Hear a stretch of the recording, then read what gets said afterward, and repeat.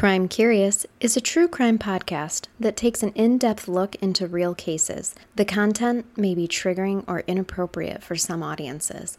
Listener discretion is advised.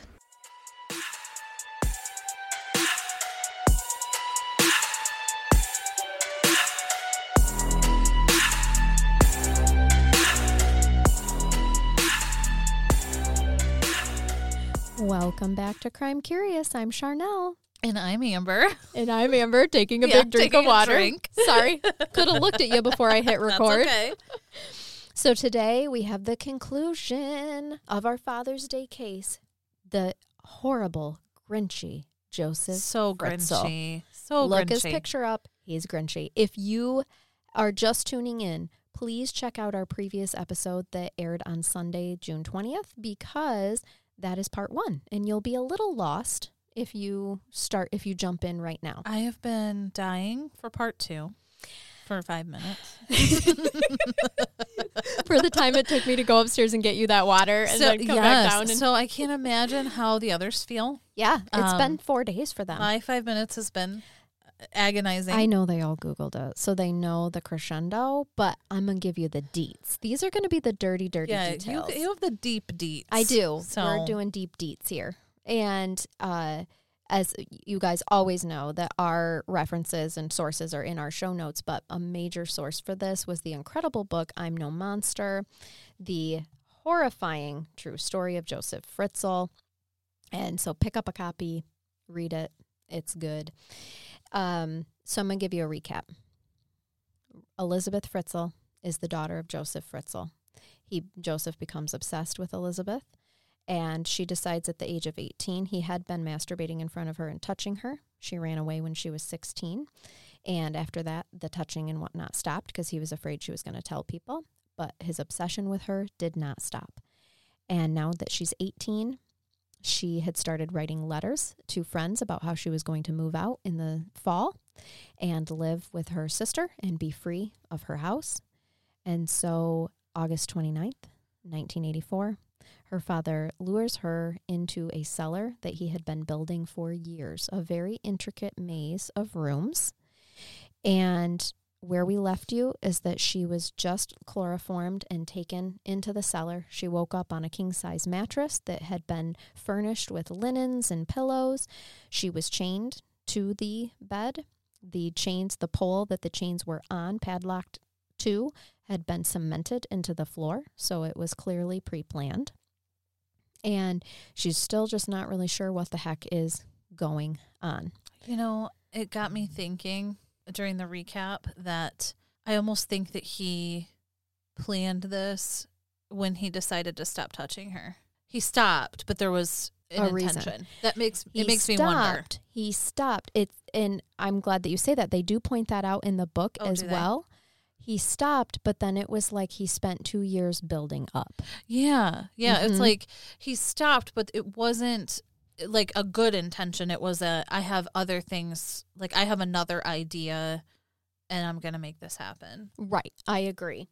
Before we go more, I want to explain to you the cellar entrance explanation, just because it might be hard for people to comprehend. Like how did he keep her captive? Okay. In his office, there was a shelf that was pushed up against the wall. When you removed that shelf, you find a hole in the concrete that's only about 3 feet off the ground and 3 feet in height. I remember you saying there was like his secret hole. Yes, that he was working on. That sounds really bad. his dark. We all have a secret hole. So you have to crawl through it.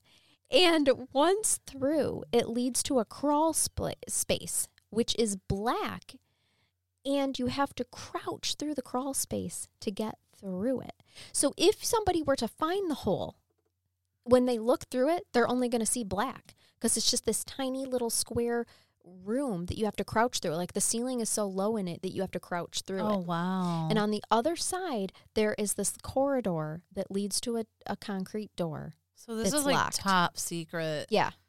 Yeah. And so he had to do some work to get her through that after he... Yes, and it's amazing that you say that. Yes, he did, because the authors talk about how there's some hypothesis of how he would have done that after he drug her.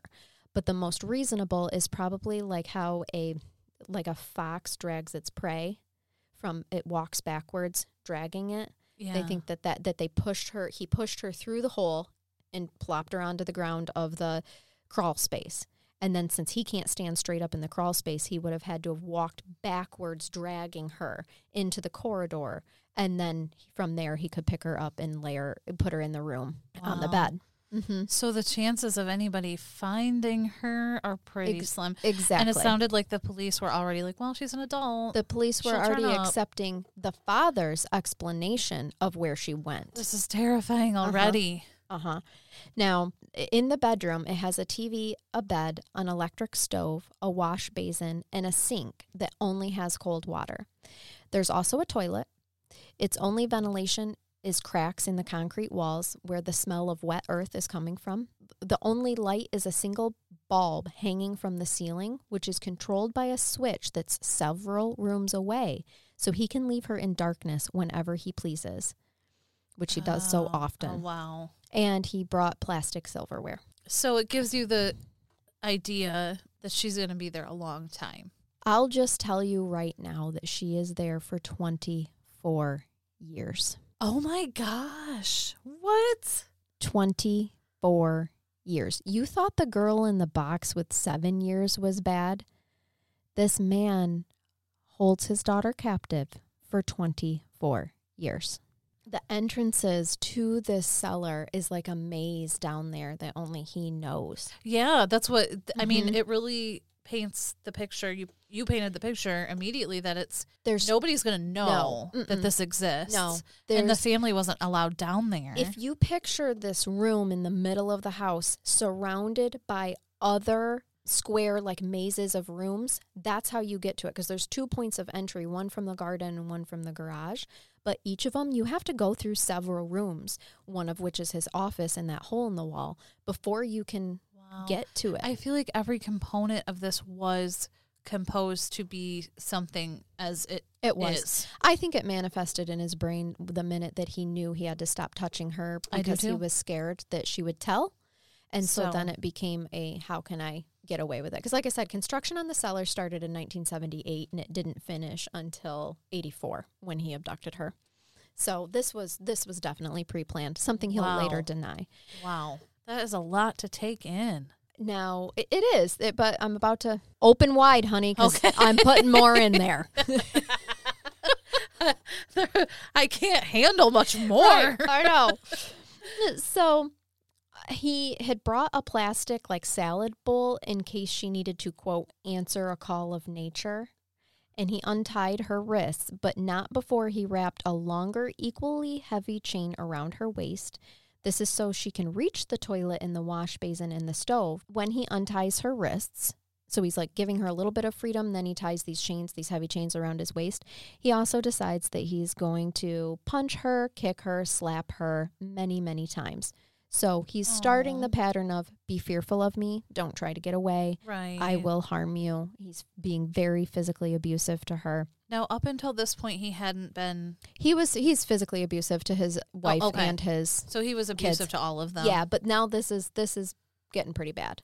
The punching, the slapping. He had done the, board punishment, the Schledernacken or whatever it was called.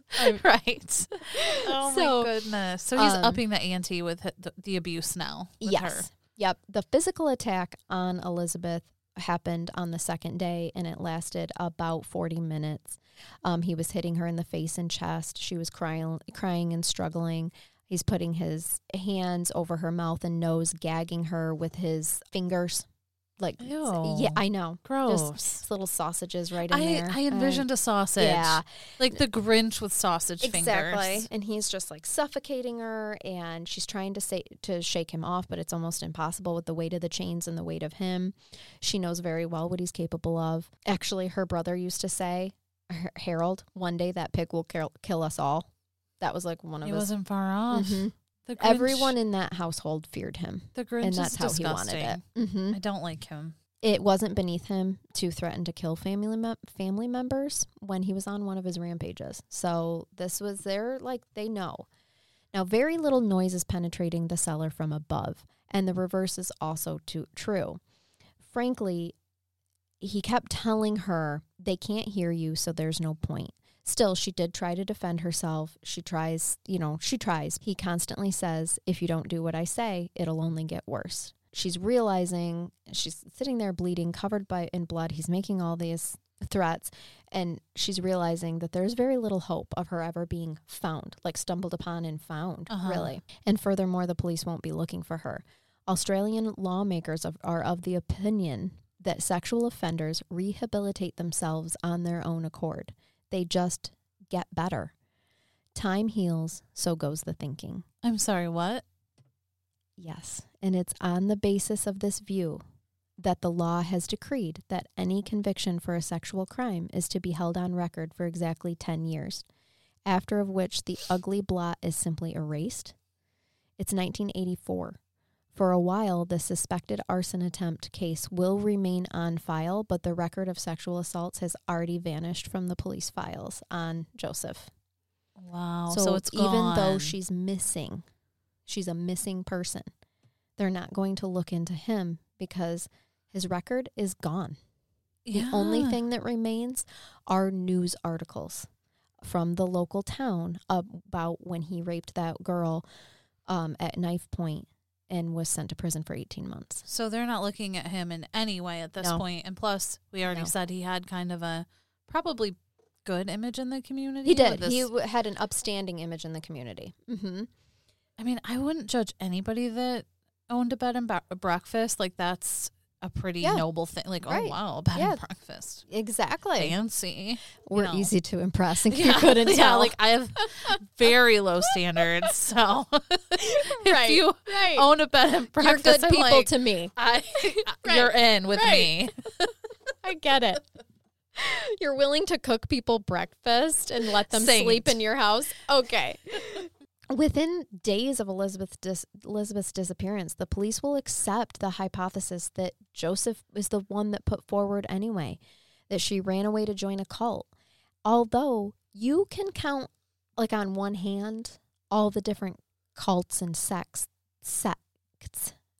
That's hard to say on a microphone. SECTS, guys. Seconds. Yes.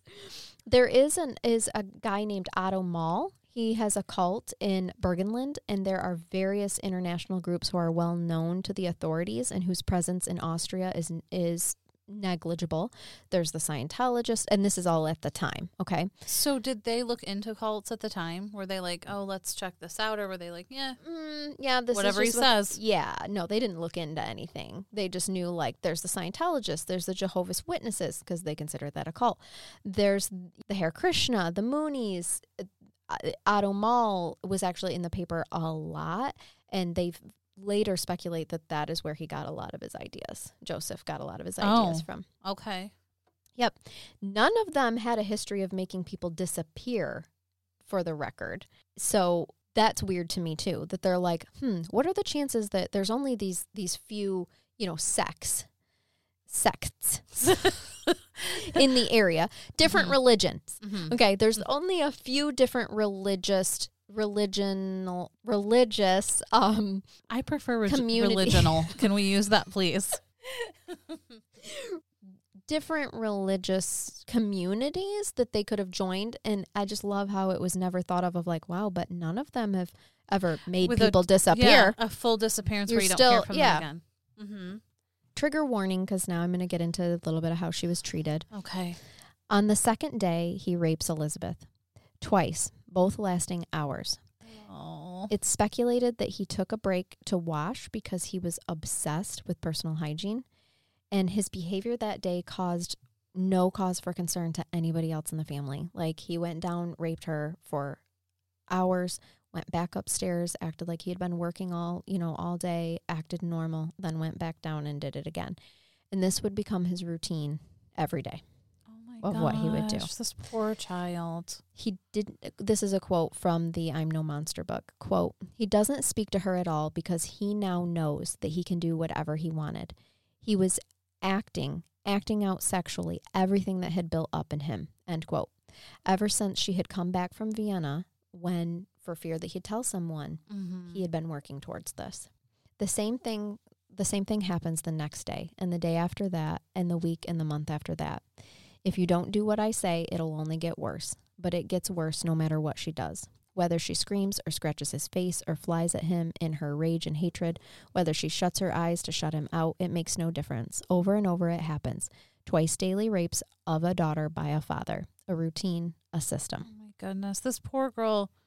This is like it's truly what nightmares are made of. Yeah. And it just, no escape, no one's looking for you. How does this become someone's life? Like, how is a life born just for this?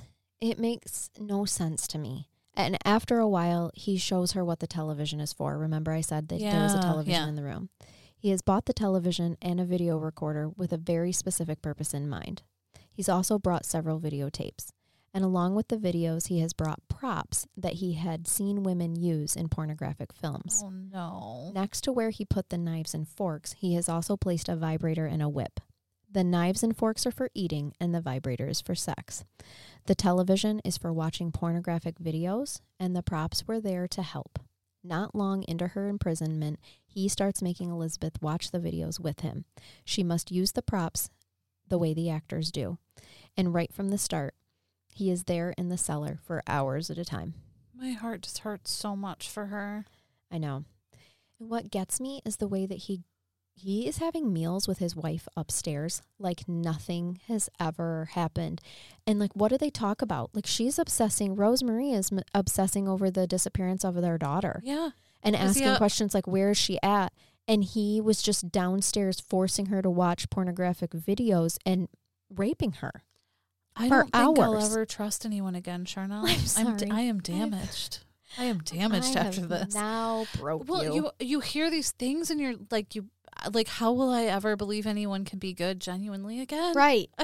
You've scarred me. Right. No. On your next date, you're going to be like, have you ever who do you have? somebody again? Yes. I need to see all the corridors. Take those shelves off the wall. I mean, when you think about like your biggest nightmare, I think this would be it. It is. Yeah. She is so secretly kept. Mm-hmm. There's no chance of anybody finding her. Absolutely.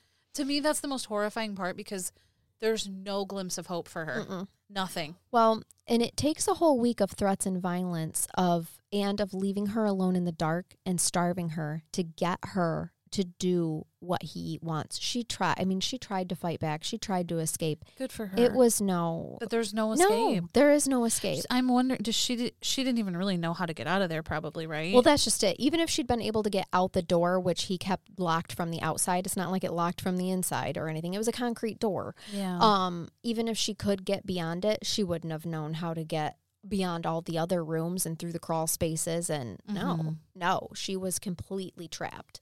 And not to mention just in the way it smelled. I mean, she's in a dark, dank. Yeah, no sunlight, nothing. Mold. Mm-hmm. It gives me anxiety just thinking about how trapped, like the level of being trapped she is. I have to take a deep breath because if you think about it too much. After a month into her disappearance, he makes her write a letter confirming his story that she had run away to join a cult. It was her handwriting, but her father's words. Then he drove a long way to mail it to himself, just to confirm to everybody the story. They even took it to the police. The police even pored over it to search for clues. They even took it to a handwriting specialist and confirmed that it was her handwriting. Wow. The police did. Isn't it? It's so hard for me to wrap my brain around like this man's diabolicalness. Thoughts. Yes, yes, because the way he's like, I know, we're going to write a letter to ourselves. Yeah. And the pre-planning to trap his child, like I think about plants in my spare time and like what I'm going to plant in my flower beds. Yeah. Like the diabolical part. Mm-hmm. Yes, that's exactly the word I was looking for. And it's going to continue to escalate too. As it turns to winter, there is no heat, often no light, and he starves her for days for punishment. At first, he took away her clothes and would just leave her there naked for weeks. Oh. So having any clothes at all is a comfort. On Christmas, she spent it alone and chained up in darkness, wearing a smock made out of bed linens. Not many meters away, her family was gathered together. Spring 1985, he acknowledges that the chain around her waist is becoming a problem. When he rapes her, he often gets entangled in it. So he decides that is the time to remove the chain altogether. She did have like sores and cuts and bruises from it too. And she was afraid between the beatings and like what the chains were doing to her that she would die of infection. And this garbage person is like, oh, it's in the way. It's in the way of me raping you. So I'm going to go ahead and remove it. But this then throws up questions about security. He's afraid that she's going to escape, or, you know, when the door is open, is she going to bolt through it? So for many weeks before he removes the chain, he wrestles with the problem of how to make the cellar more secure. As if it couldn't get any more secretive. Yep. And he spent a great deal of time reading the latest literature on the subject of like mechanics and security and all this stuff. And what he comes up with is that they had just come out with electric garage doors that have to use a tool to open. Oh, yeah. Okay. So essentially, it's a remote control device, right? So he takes that concept and he fashions it into other doors beyond her door. So in the event that he removes the chain and she somehow gets out through the door, it would take a remote to get through the extra doors. So he's just in these corridors. Like she's never going to get out of He's here. obsessed with making sure that she's not going to get out. Now, her mind played tricks on her in the dark. She would hear mice and rats, but she couldn't see them. And so obviously her mind made them much bigger than they probably were. Spiders would hang from the ceiling. Oh. It's getting personal now. Uh-huh. I know. The spider thing really creeped me out. Yeah. For the first 2 years, she did fight him. And then in August 1986, something changed. Her body felt different. Her body no longer felt like her own. When her period didn't come, she knew that she was pregnant, a secret that she could keep from her father for no more than a few weeks. He was captivated by the mechanics of her body, as he had always been captivated by the workings of like his drills and, you know, metal things and concrete making machines and all that stuff. So he noticed right away. He was pleased that his daughter was pregnant and told her that she should be grateful. A baby is what every woman wants. He had given her the gift of child, and for 2 months, her body does what it's supposed to do. But then around the 10th week of pregnancy in November 1986, she miscarries, and from then on, she's no longer the same. She's not fighting him as much. We're watching losing her be broken. Yeah, absolutely. Is what's happening.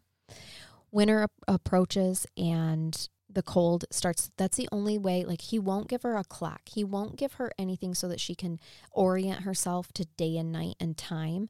So she just goes by seasons. She knows when it's stifling hot that it's summer, and when it's bitterly cold, it's winter. Oh my gosh. Yeah. So she has no idea what time, what day. No, and oftentimes because she had fought him so much, he would keep her in total darkness. She'd be weeks in total darkness. Like in the wintertime, the pipes freeze, the water is gone. I mean, it was only cold water anyway. Her body would start to hurt. Her hands and feet were numb. It just everything. She entered basically a state of hopelessness. She started to sleep more and care less about the fact that she doesn't know what day and time it is, doesn't fight him anymore during the rapings. She's losing all will to live or, hope of any kind. Another year passes and the rapes carry on twice a day. It's become his routine, his lifeboat, purging himself in the cellar. Above ground, though, there's no more peeping on other women, no more attempted rapes on other women. There's no need. He has his sex life. He has what he needed, so he has stopped all those behaviors up above. One day she wakes up and realizes that she's lost her ability to cry. Christmas Day, 1987, marks the turning point where her will is broken. He had told her that it was Christmas, and that's the way, she knew it, that it was Christmas, and she couldn't cry. Yeah. That's so sad. By January 1988, now remember, she was taken August 1984. She's pregnant again.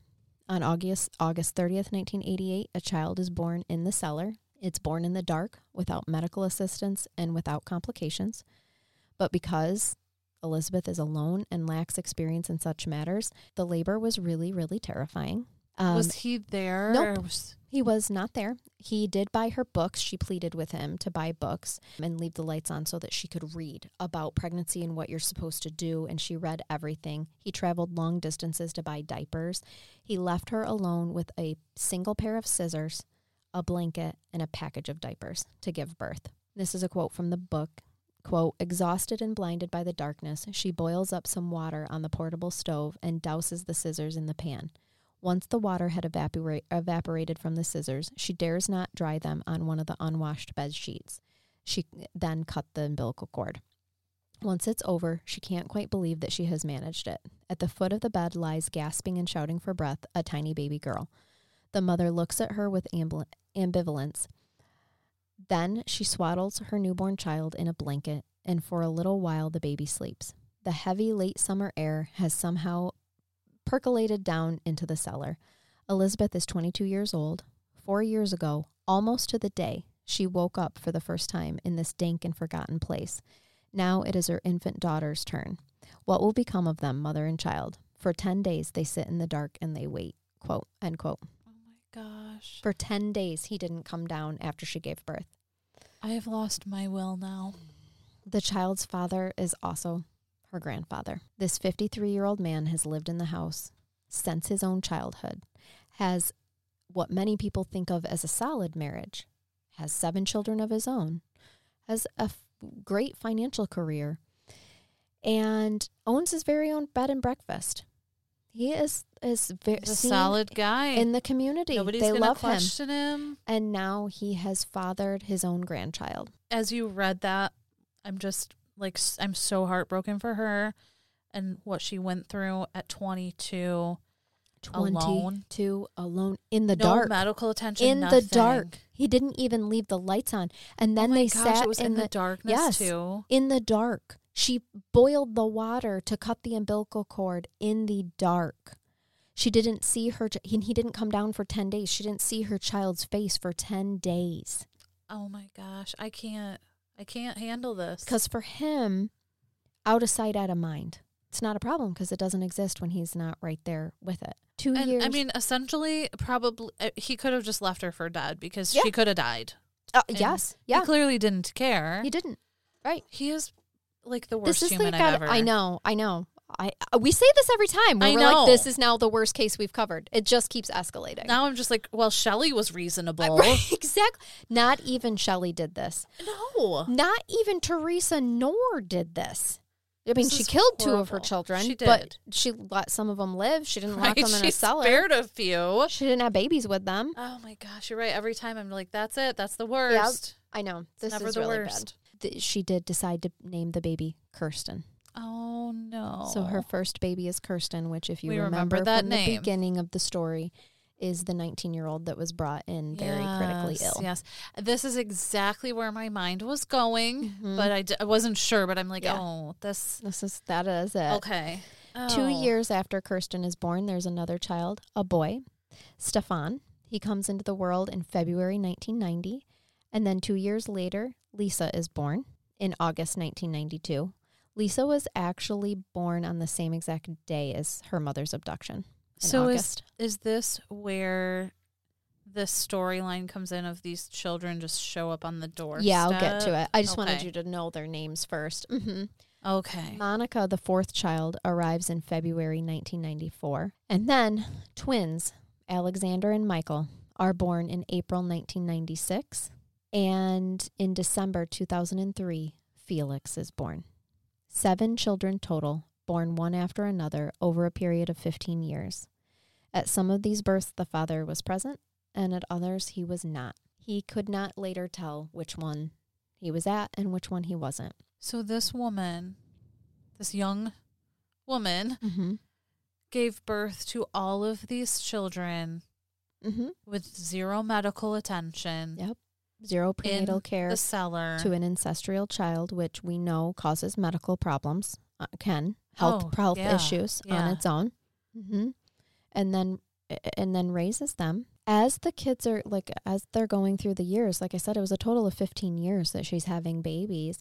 He would tell her of her family and the outside world, and he would even bring her photographs so that she could keep up with her nieces and nephews and her sisters and her mom and all. I mean, it was torturous, That had but to have been so hard. she asked about it. She wanted to know what okay. was going on.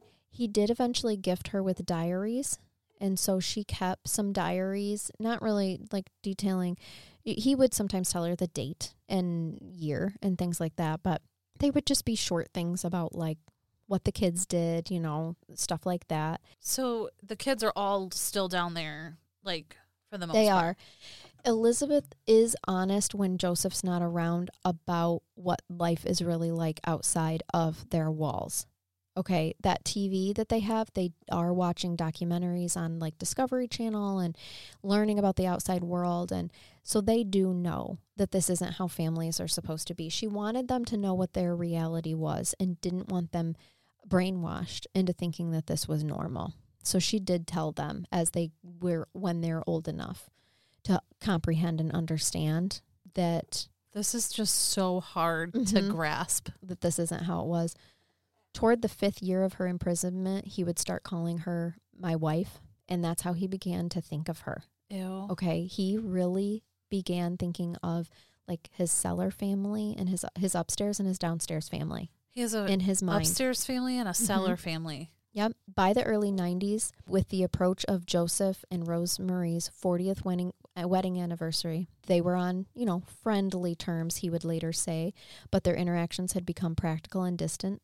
He would show up only for meals, working the rest of the time, or disappearing on, quote, business trips that were often unknown to the rest of his family, but really he was spending overnights in the cellar with his downstairs family. Oh my gosh. Yep. So he would take trips and it would just be to go down to the cellar Yes. to like spend time with the kids. Yes.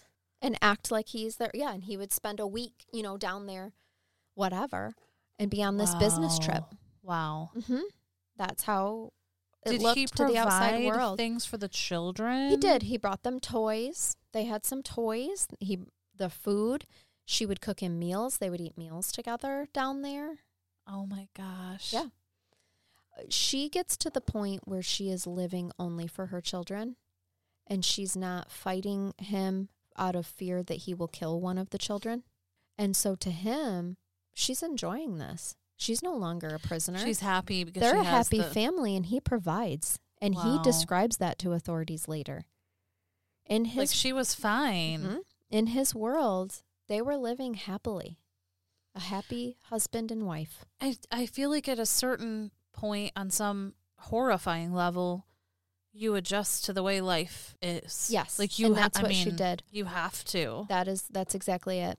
With the birth of her children, this is a quote from the book, with the birth of her children, Elizabeth's priorities had changed. Not to fall apart, not to commit suicide. This now became the aim. And seeing this change in his daughter, he had at last presented her with the gift of an alarm clock, which she took to setting each day for 6:30 a.m. so that she was up at dawn and in bed by 10 p.m.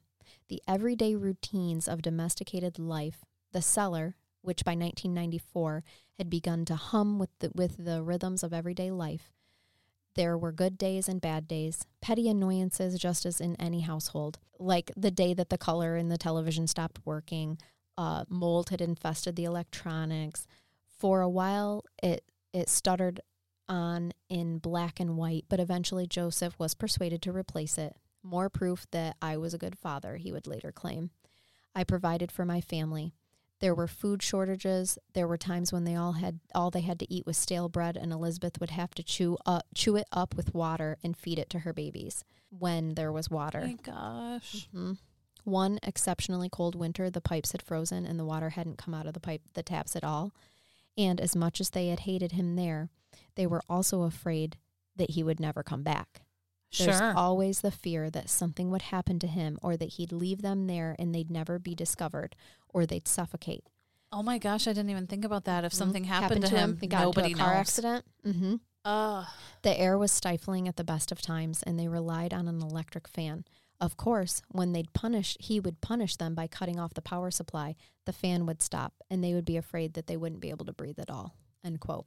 I was thinking when you were talking about like the mildew. He suffocated them with fresh air. Yeah. He punished them by taking away fresh air. That's circulating air. disgusting. Yeah. Like he would punish all of them for things. Yep. I was thinking I can't believe they didn't have like breathing issues because it was moldy. Oh, we'll get to it. Oh, okay. Hold on. All right. Baby Lisa was born in 1992 on the day of her mother's abduction. But at 8 months old, she started to cry and she would not stop. Nothing her mom did made it stop. Fearful that eventually someone would hear the child, Joseph put Lisa in a cardboard box and put her on the home's front porch with a letter written by Elizabeth. Her sister Doris found the baby on the doorstep at 6:20 a.m. The letter said, quote, "Dear Mama and Papa, I pass on my little daughter Lisa to you. Look after her carefully. You're probably wondering why you're only hearing from me now, especially because this letter comes with a big surprise. I have been breastfeeding her for 6.5 months. Now she only drinks milk out of a bottle and she eats everything else off a spoon. I'm incapable of caring for her. I hope she won't be too much trouble for you." End quote. The next day, Lisa was taken to a doctor who noted that she was unusually small, weighing just 5.5 kilograms. Sorry, I forgot to convert that. But she was well taken care of with a clean appearance and well-trimmed fingernails. It was the doctor's view that Lisa had probably been born in a hospital due to the precision and expertise of the cut and clamping off of the umbilical cord. Oh my gosh. She ended up having heart surgery after it was discovered that she had a heart defect, and which is likely why she was crying uncontrollably. Okay. And he did keep her updated on the fact that she needed heart surgery. He brought her newspaper clippings about the complications of heart surgery and stuff like that. So she was kept informed about those things. That's got to be so hard because it's still her baby that was essentially taken away from her. Sure, to save her. You know. Social workers visited, and after failing to find the mother, granted rights to the grandparents after it was discovered the letter had been written by Elizabeth. Once again, they got handwriting experts, and they're like, yep, it's Elizabeth's baby. So like I had alluded to earlier, why was the whole community just willing to accept that this woman joined a cult? Well, that man, Otto Moule, whatever, that was in the newspaper so much, he was like an extremist, and he publicly referred to himself as an Olympic champion of sex, which probably means he's a two-pump dump. Yeah, but probably. You know, he had to carry on. Interestingly enough, there's a lot of similarities between him and Joseph. Like, Joseph used to carry on and talk about his impressive erection and how many times he's achieved orgasm. And, like, first of all, how do you know that? Like, the number of times that you've achieved orgasm, like, how do you have a specific count? Right. Why is that a thing? And his unwillingness to use condoms because he found them emasculating. Like, there's a lot of things. So I just wanted, now that babies are starting to show up on the doorsteps, I wanted you to know why the community wasn't like, okay, what's like going looking on? More? Yeah, because all of this stuff is in the newspapers about this extremist group and whatnot. So it seems plausible. In December 1994, Monica was found on the doorstep of the Fritzels with another note. Rosemarie was actually the one that found her. And it was a miracle that the baby hadn't froze to death because it was sub-zero temperatures outside. And there was a lot of like weirdness about how she was found, and no one questioned, like, wait a second, how would her mom have dropped her off and no one saw her? You know what I mean? Yeah. And for her to like still be warm when you heard her crying and you came downstairs, and so like you just missed your daughter and no one else saw and a nobody thing. saw. Yeah. And it's like freezing cold. Yep. And the note had actually said, like, she is crying and I can't get her to stop, kind of just like Lisa was. Well, this time there was a discovery. Rosemarie had actually discovered that there was a little strand of hair that was caught and tied around one of her toes, and was like cutting off the circulation. Oh, the babies? Yes, of the baby. And it was, of course, causing a great deal of pain. So once it was removed, everything was fine, and fine. Monica was fine. But the reason Elizabeth had missed it was because of the dim lighting in the cellar. Oh my gosh. So she had no idea that tiny strand of hair had wound around one of Monica's toes. That is so sad. So Monica's now being raised by her grandparents as well. Again, the authorities are just accepting it. No one's social services comes again. They're like, oh, it's like, oh, yep, another one. She Here, ran away. you can have, you can have guardianship of her too. Mm-hmm. It's such a loaded issue because part of me is like, well, another baby that doesn't have to be in the cellar. Yeah, but then for sure.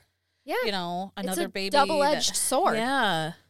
On December 17th, 1993, he had removed the bars and allowed the family for the first time to explore their new home that he had built. He had started connecting some of these other rooms and made like an elaborate little home for them. And so in 1993, I mean, we're talking wood.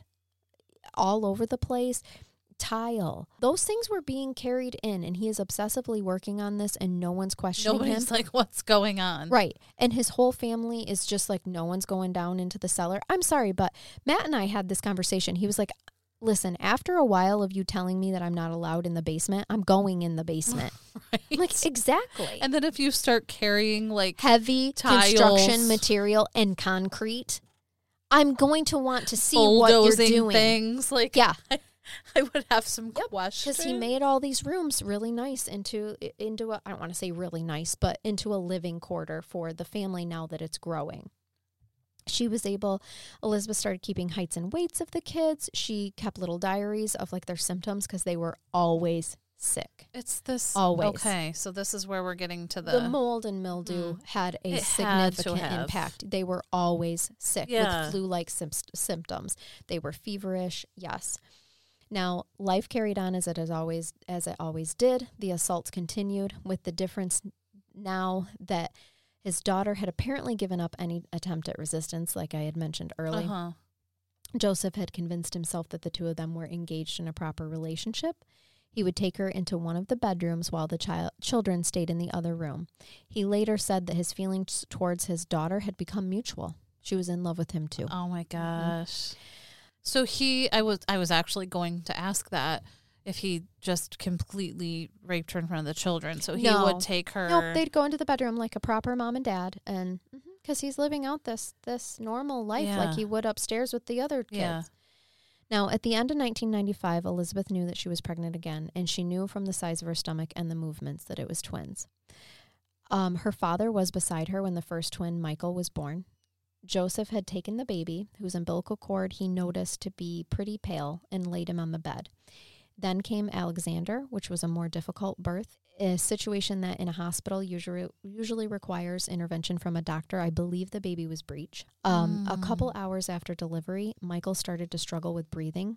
She begged her father to take him for help and he said that what will be, hoping the situation would resolve itself. Michael Fritzl died shortly after midday on May 1st, 1996. His mother did everything that she could do to save him. May 2nd, Joseph returned to the cellar and carried the baby to the furnace room and burned him. Oh my gosh. Yep. I know. And I'm just like, I can't even comment on it. It's so horrific. I can't. Another year passes, and on August 3rd, 1997, another baby is on the doorstep of Rosemarie and Joseph Fritzl. Alexander is a little 15-month-old boy who looks exactly like his grandfather, Joseph. Neighbors started to get displeased and were like, listen, they literally said, your house is starting to become a kindergarten classroom. Yeah. Like, what is going on? They called social services again. And again, nothing's done. It's all just... They're just like, oh, she dropped another one off. Now, Elizabeth lived for her kids. At 31, she became very sick, and Joseph was actually away in Kenya for work. So she was terrified that she was going to die, and she really couldn't care for them. She was so sick that she couldn't care for them, and he was away in Kenya. Oh my and gosh. Left them for weeks. That is horrifying. It's amazing that she didn't die, really. Absolutely. Yep. Now, how many kids is this at this point? How many kids has she had at this point? She has 7 of his kids. Only 6 survive. Okay, because the one died. Yep, the last one was born in 2003. That was Felix. Okay. By August 2007, he's getting on in age, and he's making big plans for the two families to emerge together. And he thinks this is going to work. Yep. He kicked out the renters that were renting the 2 apartments just upstairs. He converged them together to make a home large enough for Elizabeth and her 3 kids, because remember, 3 kids are being raised by Grandpa and Grandma now, and there's 3 kids down in the cellar with her too. He began having Elizabeth draft letters that he mailed to himself indicating that she was ready to come home.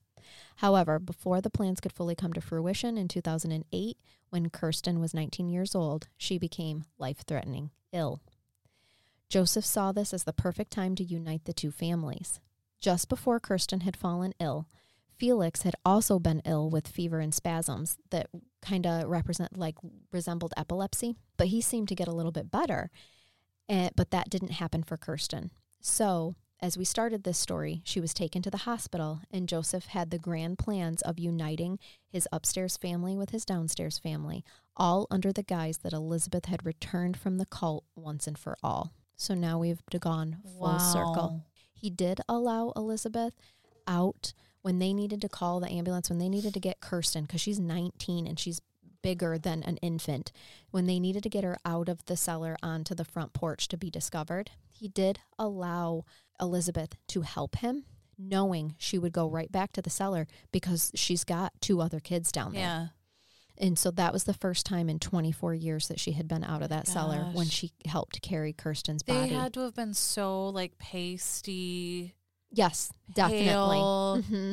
Clammy. Also trying to comprehend that Kirsten had been down there for 19 years. She'd never seen the light of day, right? No. And by the time they took her up there, she's unconscious from being as ill as she was. She wasn't even aware. Now, 1 week after Kirsten had been rushed to the hospital by ambulance, Joseph brought up Felix, Michael, and Elizabeth out of the cellar for the first time. Felix and Michael had never been out of those rooms in the cellar, and aside from helping her father get Kirsten out, it had been 24 years since Elizabeth had been out of the cellar.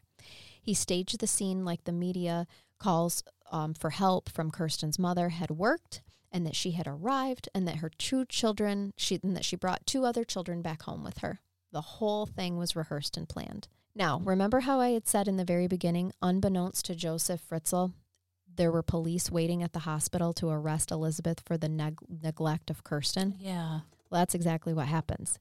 And this is exactly where his plans derail. Up to this point, the police had always just taken him as his word for gold. So when Elizabeth is being questioned by police, they had rehearsed what they were going to say. He's not worried at all. Uh-huh. The interrogation of Elizabeth started between 9 and 10 p.m., 1 week after Kirsten had been in the hospital. The first hour, she told the rehearsed story about how she ran away to a call. They kept telling her, we need more information on your daughter. Where has she been? What has she been exposed to? And they finally say, if you're not going to tell us anything, we are going to call social services, and they're going to take away the rest of your kids because your behavior is suspicious, and this is neglectful. It looks like you have neglected Kirsten. And if she dies, you're facing serious charges like manslaughter. Oh, wow. So is this kind of where she's like, oh, boy. This is the breaking point. She lives for those kids. The minute That's that all they she has. Yeah. And the minute that they said, we are going to take the other 2 kids away from you because you could do the same thing to whatever you've done to Kirsten. That was it. That's it. She tells them everything. Oh. At 11:15 p.m. in the next room, Joseph Fritzl was placed under arrest, and he was cool, calm, and admitted to some of the facts of the case, but he put a positive spin on it. He had saved his daughter from her life of drug addiction and had given her and the children a good life. Nice try, Grinch. Right?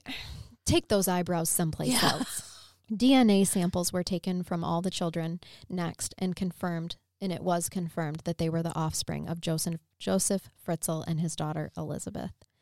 And let's take a moment to imagine what the other family must be going through as this is all coming together. Oh, and, yes. Because being revealed. There are people that believe 100% that Rosemary had to have been in on it.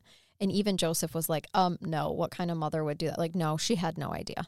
I believe that she had no idea. Mm-hmm. I mean, the way he planned this cellar and the way that he kept his family under rule anyway, they weren't going to question him. He had beat them all into submission before he did this. Right, he was so abusive before. Even if they, like you said, they saw him hauling stuff, they probably did wonder, but they're like, we're not going to ask. I'm not going to ask because I don't want to get hit by that 2x4 he's carrying down there. Yeah. April 27th, the investigators were in a state of disbelief and didn't really know how to proceed. After all, Austria is a mostly happy place, and this town had never seen anything remotely as sinister as this. They probably sat around for a couple days like, what are we going to do? They were like, my God. When they obtained the code to the garage doors leading to the cellar, what they were dealing with was far more than they had imagined. Just the intricacy and detail of the cellar was shocking enough, but then the contents did nothing but confirm what they'd already been told.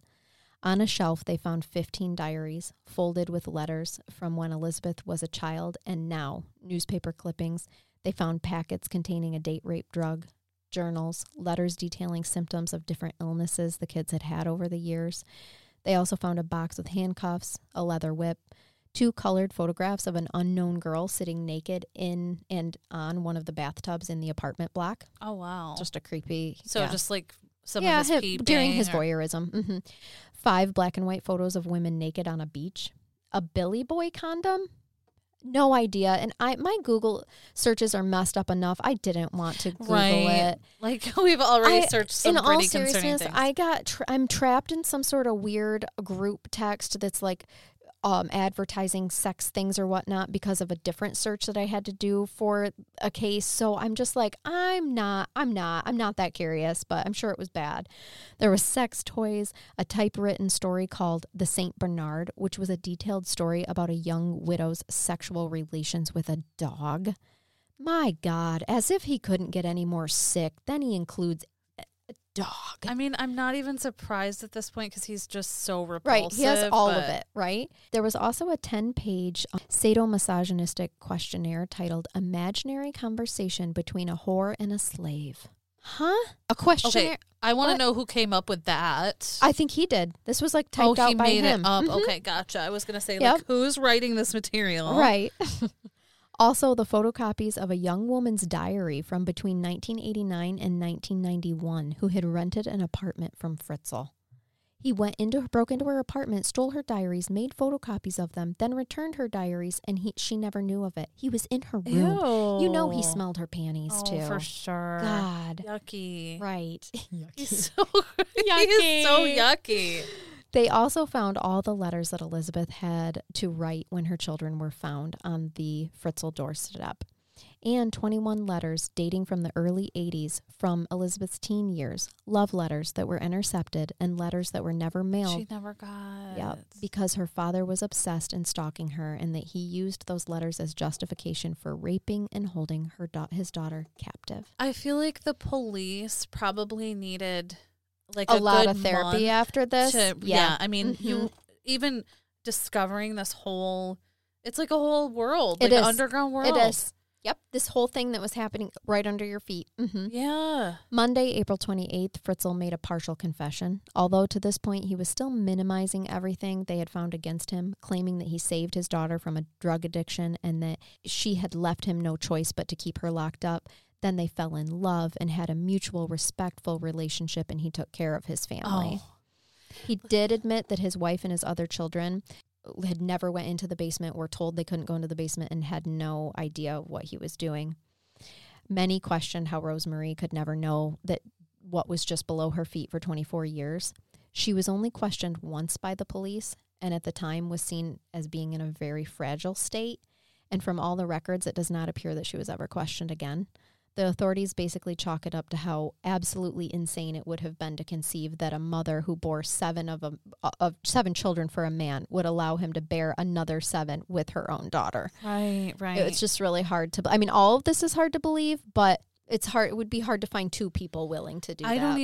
I don't even question, and I'm usually obviously very skeptical. I don't question for a second she knew a thing. Yeah. It sounds like he was horrible enough to live with up above ground. Yeah. So I'm sure, like you said, the abuse was happening. They didn't question what he was doing down there. They probably were happy when he was down there. Well, that's just it. He was away from them and not beating them. Right. Yeah.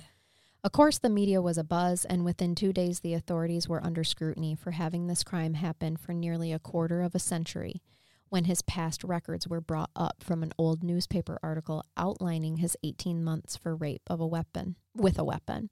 Plus the article, like everything else was then drug up as well. They're like this man sexually assaulted someone. Yep. And you never questioned him when his daughter went missing. Yeah. Yep. May 7th, 2008 was the first time Joseph Fritzl was interviewed by the state prosecutor, and the story he told was that of fantasy and not reality. He had never intended on keeping his daughter there. He was just going to talk to her, but when he found her face down on her bed, fully clothed, and he feared she was sniffing paint stripper to get high, he claimed that she was having an affair with a married man, claimed she went down to the cellar on her own accord because she was high on paint stripper, and he left her there to sleep, and she never protested a thing. She's claimed, like, I want to live here in this cellar now. He claimed that he never used cuffs or chains, claims that he never had a gun anywhere, and that he has no idea where she would get the idea that she was chained around the hands and waist. It must have been because she was so high. He claimed he never prepped the cellar in advance. It was all spontaneous. Yet the toilet and sink in the bed told a different story. Yeah, just on a whim here. He claimed that he never in his life sexually abused his daughter as a child. He was always away for work, and she was always around other children. So when would he have had the opportunity? She must have gotten him confused with Uncle France or something, or just something that she made up. Like, where are you throwing in a creepy uncle? Yeah, you are the creepy uncle. Don't blame Uncle Franz. Yeah, leave him out of this. My God. And at this point, it's like, knowing what he did, even if he didn't fully confess, it's kind of like, nothing you say matters. Exactly. Sir. The minimizing and denying. Yeah. Like, this is a quote from the book. No hint of remorse or self-doubt. Not the remotest trace of regret. Needing to cast everything in a positive light. To shift the blame. To make things less bad than they were. And if the truth was too terrible, as was often the case, he would tell an elaborate lie, outrageous lies, that he would further elaborate on them further during his second cross-examination 2 months later by the state prosecutor Christine Burkhauser, end quote. So this is his testimony that he gives on cross-examination. The second time he talked to the prosecutor. He never raped his daughter. There had been no sexual contact until she had been in the cellar for 4 or 5 months. He claimed he was trying to comfort her because she was pale and crying because she was unhappy about being locked up.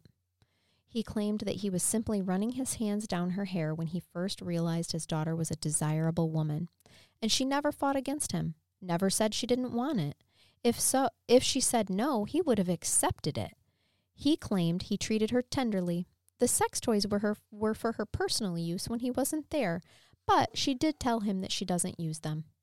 He did admit that the first couple of years he hardly spoke to her at all because everything just went in one ear and out the other with Elizabeth.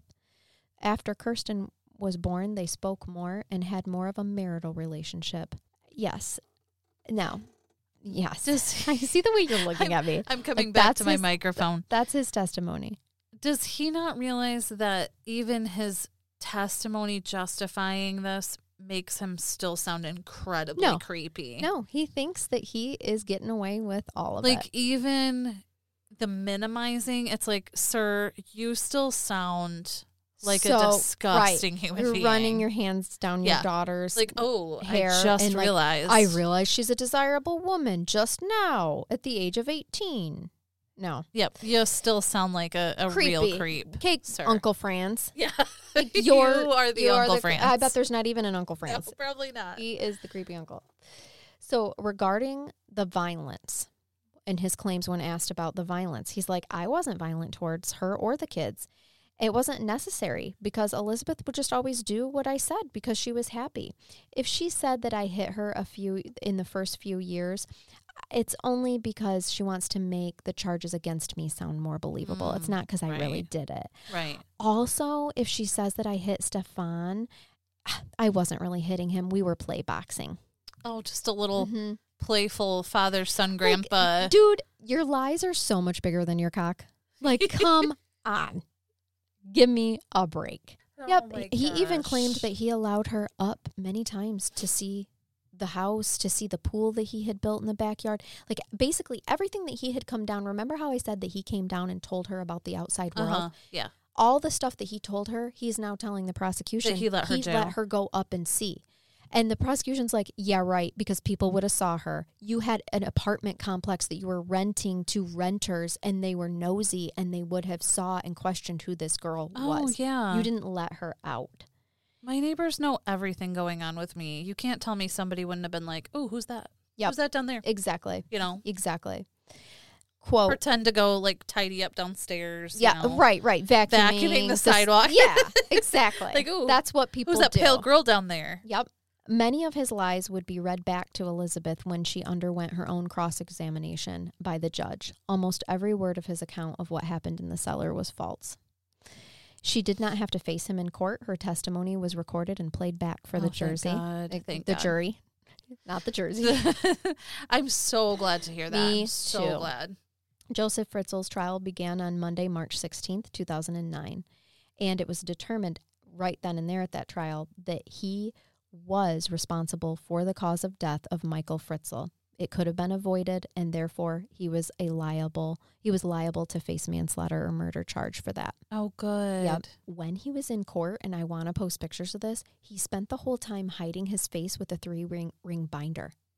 If I was the judge, I would have been like, you put that binder down. Take that binder away You from will him. face Why are they this. allowed to hide their face? They should not be able to. We had another case where a dude was being hauled off by the police and was allowed to cover his face with a towel. No. No Like, objects to hide right, with. and it's because you're innocent before proven guilty, but I don't know. It just seems like not in this case. Like, come on. No. The court proceedings started with the abduction in August 29th, 1984. The prosecution's opening arguments were strong, like very strong. And the most dramatic, and in my opinion, the smartest thing that the prosecutor did was she walked up to the jury with a box, pulled it open, and asked the jurors to smell the contents. No one outside the jury box could see what was inside. And the book really didn't say it, and other sources didn't say it either.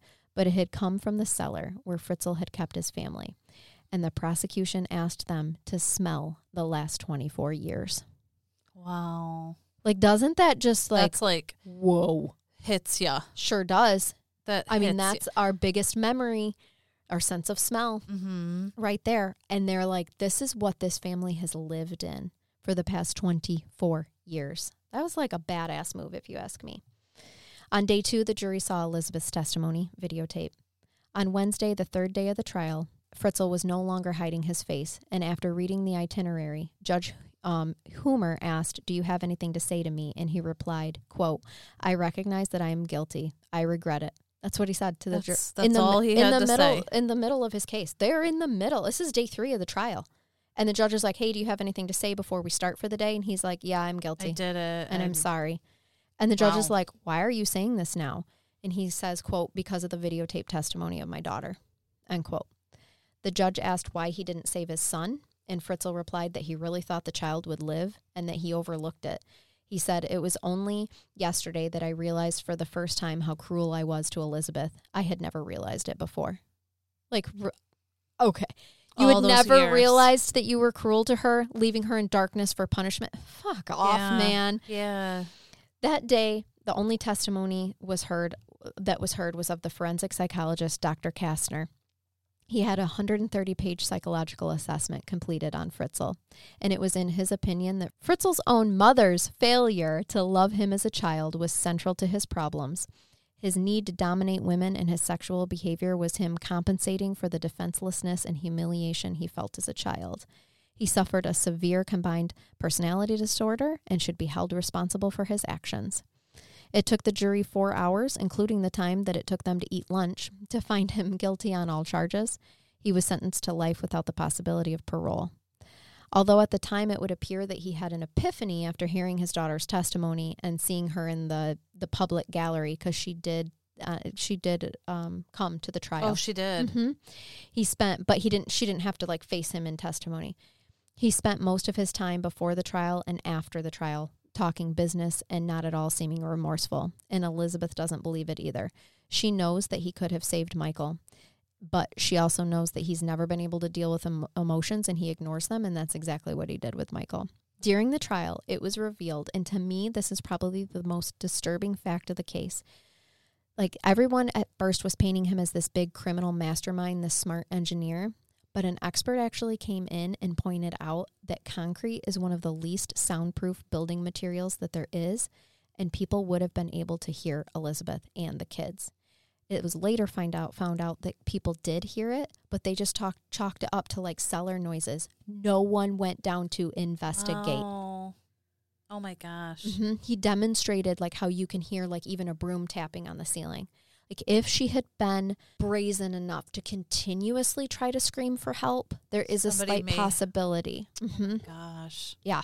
That's hard to grasp, too, that obviously it never happened, but, and then as we talked about, like, she kind of just lost her will. She did.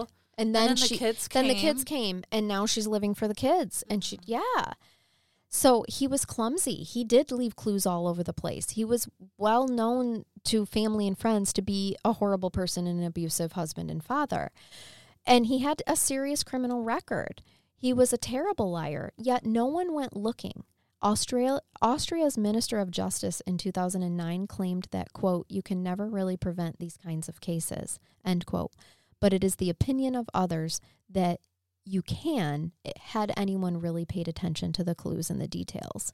For example, him carrying the heavy building materials, his daughter going missing, and he's bringing in concrete into the cellar. I feel like it's one of those things where, I mean, you don't know what you don't know. Right. But if anybody would have taken the time to pay attention to him and actually like monitor what he was doing, follow him, or do what he did to so many people. But same token, like he's gone all the time for work, and he's.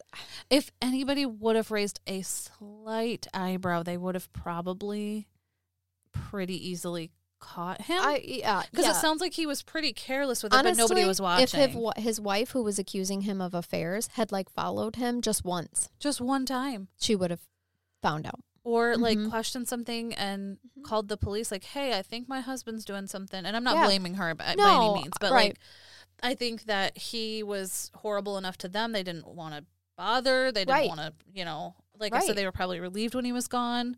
And exactly. The rest of the community, maybe if they the rest of them, a lot of the community, there's just the close family and friends that knew of his abusive nature. His true colors. So to everybody else, he just looked like this successful family man, and they put on airs to make everybody believe that. Wow. So I liked this quote from the book, too. "We believe that Joseph Fritzl's crimes were largely preventable. Had the authorities been prepared to acknowledge the many clues laid before them over the years, and that Elizabeth's fate in her father's cellar was not inevitable, as at least one member of the Australian government has suggested." So they opened the book up like that, like saying the Austrian government believes that like cases like this aren't preventable. But like if the authorities look at the clues and don't just accept one man's explanation as face value when he has a serious criminal record, there are ways to prevent it, is their point. So let's talk about the aftermath real quick. Rosemarie ended up having to move into government housing under a different name and with very little means because her home was treated as a crime scene for the entire summer of 2008. There was some tension between mother and daughter because Alexander, who is now 12, was used to calling his grandmother Mom and would do so in front of Elizabeth. Oh. And so Elizabeth had like asked her to step away and to kind of leave, like, I need to be with my children, and it caused tension and problems. They're okay now, but it was rough. Elizabeth and her children now live in the country of Austria, and they have been treated psychologically with specialists that help war veterans that have been held captive. Oh, wow. Okay. Yeah, and they're all doing well. The house has been petitioned several times to have the cellar destroyed, but due to laws and red tape, the house and the cellar still remains. And according to The Guardian, Joseph Fritzl is 85 and is said to be extremely unpopular with other inmates and has to be kept in solitary confinement with 4 guards watching him. Isn't that something? He ends up now isolated. He's isolated in a cell. Wow. And I hope it stinks of mildew and is gross. What a horrible, horrible man. Right? That is just the most, you guys, cruel. 24 years. I can't even, 24 years. That's so long. It is. It's hard to, I think about my life and where I was 20 years ago, and I'm just, so much has changed. Yeah. So I can't grasp it.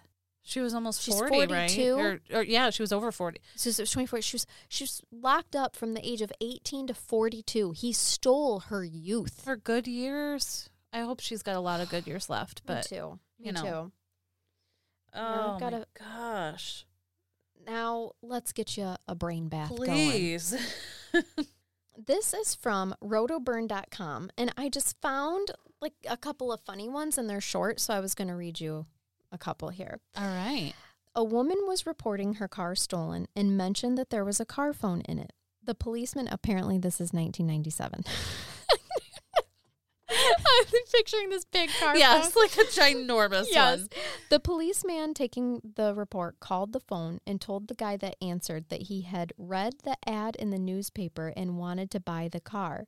So they arranged to meet, and the thief was arrested. He was just like guessing that the dude had reported or had like already advertised the car for sale. Right. And was like, yeah, I'll buy your car. Take it. I mean, come on. Now, this one is really funny.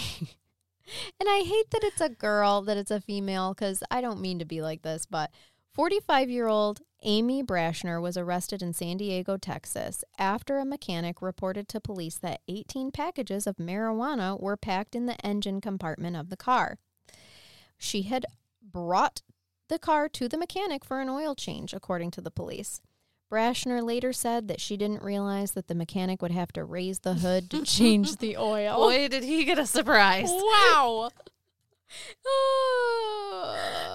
Like, what did you think was going to happen? Right? But I love how she's like, how else did she think he was going to change the oil? Right. Do you think that it just happens like from the below? Back or, right. Yeah. The trunk. He uses the trunk. I bet that to was a change the really oil. awkward moment for her. Right? Like, oh shit, he found it. So he found I hid it so carefully right where he needed to work on my vehicle. Oh my Like, gosh. Really? I love dumb criminals. I like dumb criminal stories. That was good. It's just like, sometimes I do really stupid stuff. Oh, me too. And I'm like, damn, it's a good thing I'm not on a life of. If I didn't know where crime. the oil came from, I probably would do the same thing. Right. Like if you're like, except you're going to hide like dumb shit in there, Right. not marijuana. Right, exactly. Like cosmetics that I stole. Not that I've done that. But if I were to, like, that would be more up my alley. Yeah. Not the marijuana. If I was going to be a thief, I'm going to steal the expensive things I want. shit that, is an Rodan and inconvenience. Fields. Yes. That's what would be Oh in my mine. God. Where's the nearest warehouse? Right. That's what would be under my hood. My anti-wrinkle cream. Yes. That's all I'm doing. Yes. That's funny. All right. Well, follow us on social media because I'm going to post all kinds of pictures of the inside of this house too. Oh, I need to see those. Yeah, I have lot of pictures. So follow us for all of that. We are looking for an intern as well. If someone needs an internship, email us, crimecurious@yahoo.com. It is not a paid position, but you can get college with credits the gift of us. Yeah, and recommendations. Also, not not an internship that's going to take up a whole lot of your time either. But anyway, there's that. We did post about that on our socials as well. Feel free to leave us a review. We're still doing a giveaway. I think we're going to do that through August. Give people time to give us reviews on whatever platform they listen on, and we're going to send them some pretty good stuff. Yeah. For the winners, we're going to draw a couple winners. And I think that's it, all the business. Until next time, you guys, hope you enjoyed this. It's a wrap up of our Father's Day. I just jumped. I was like premature. I was like, bye. Way to prematurely eject your bye. So, all right, I guess Amber's ready to get the hell out of here. So, bye, everyone. Bye.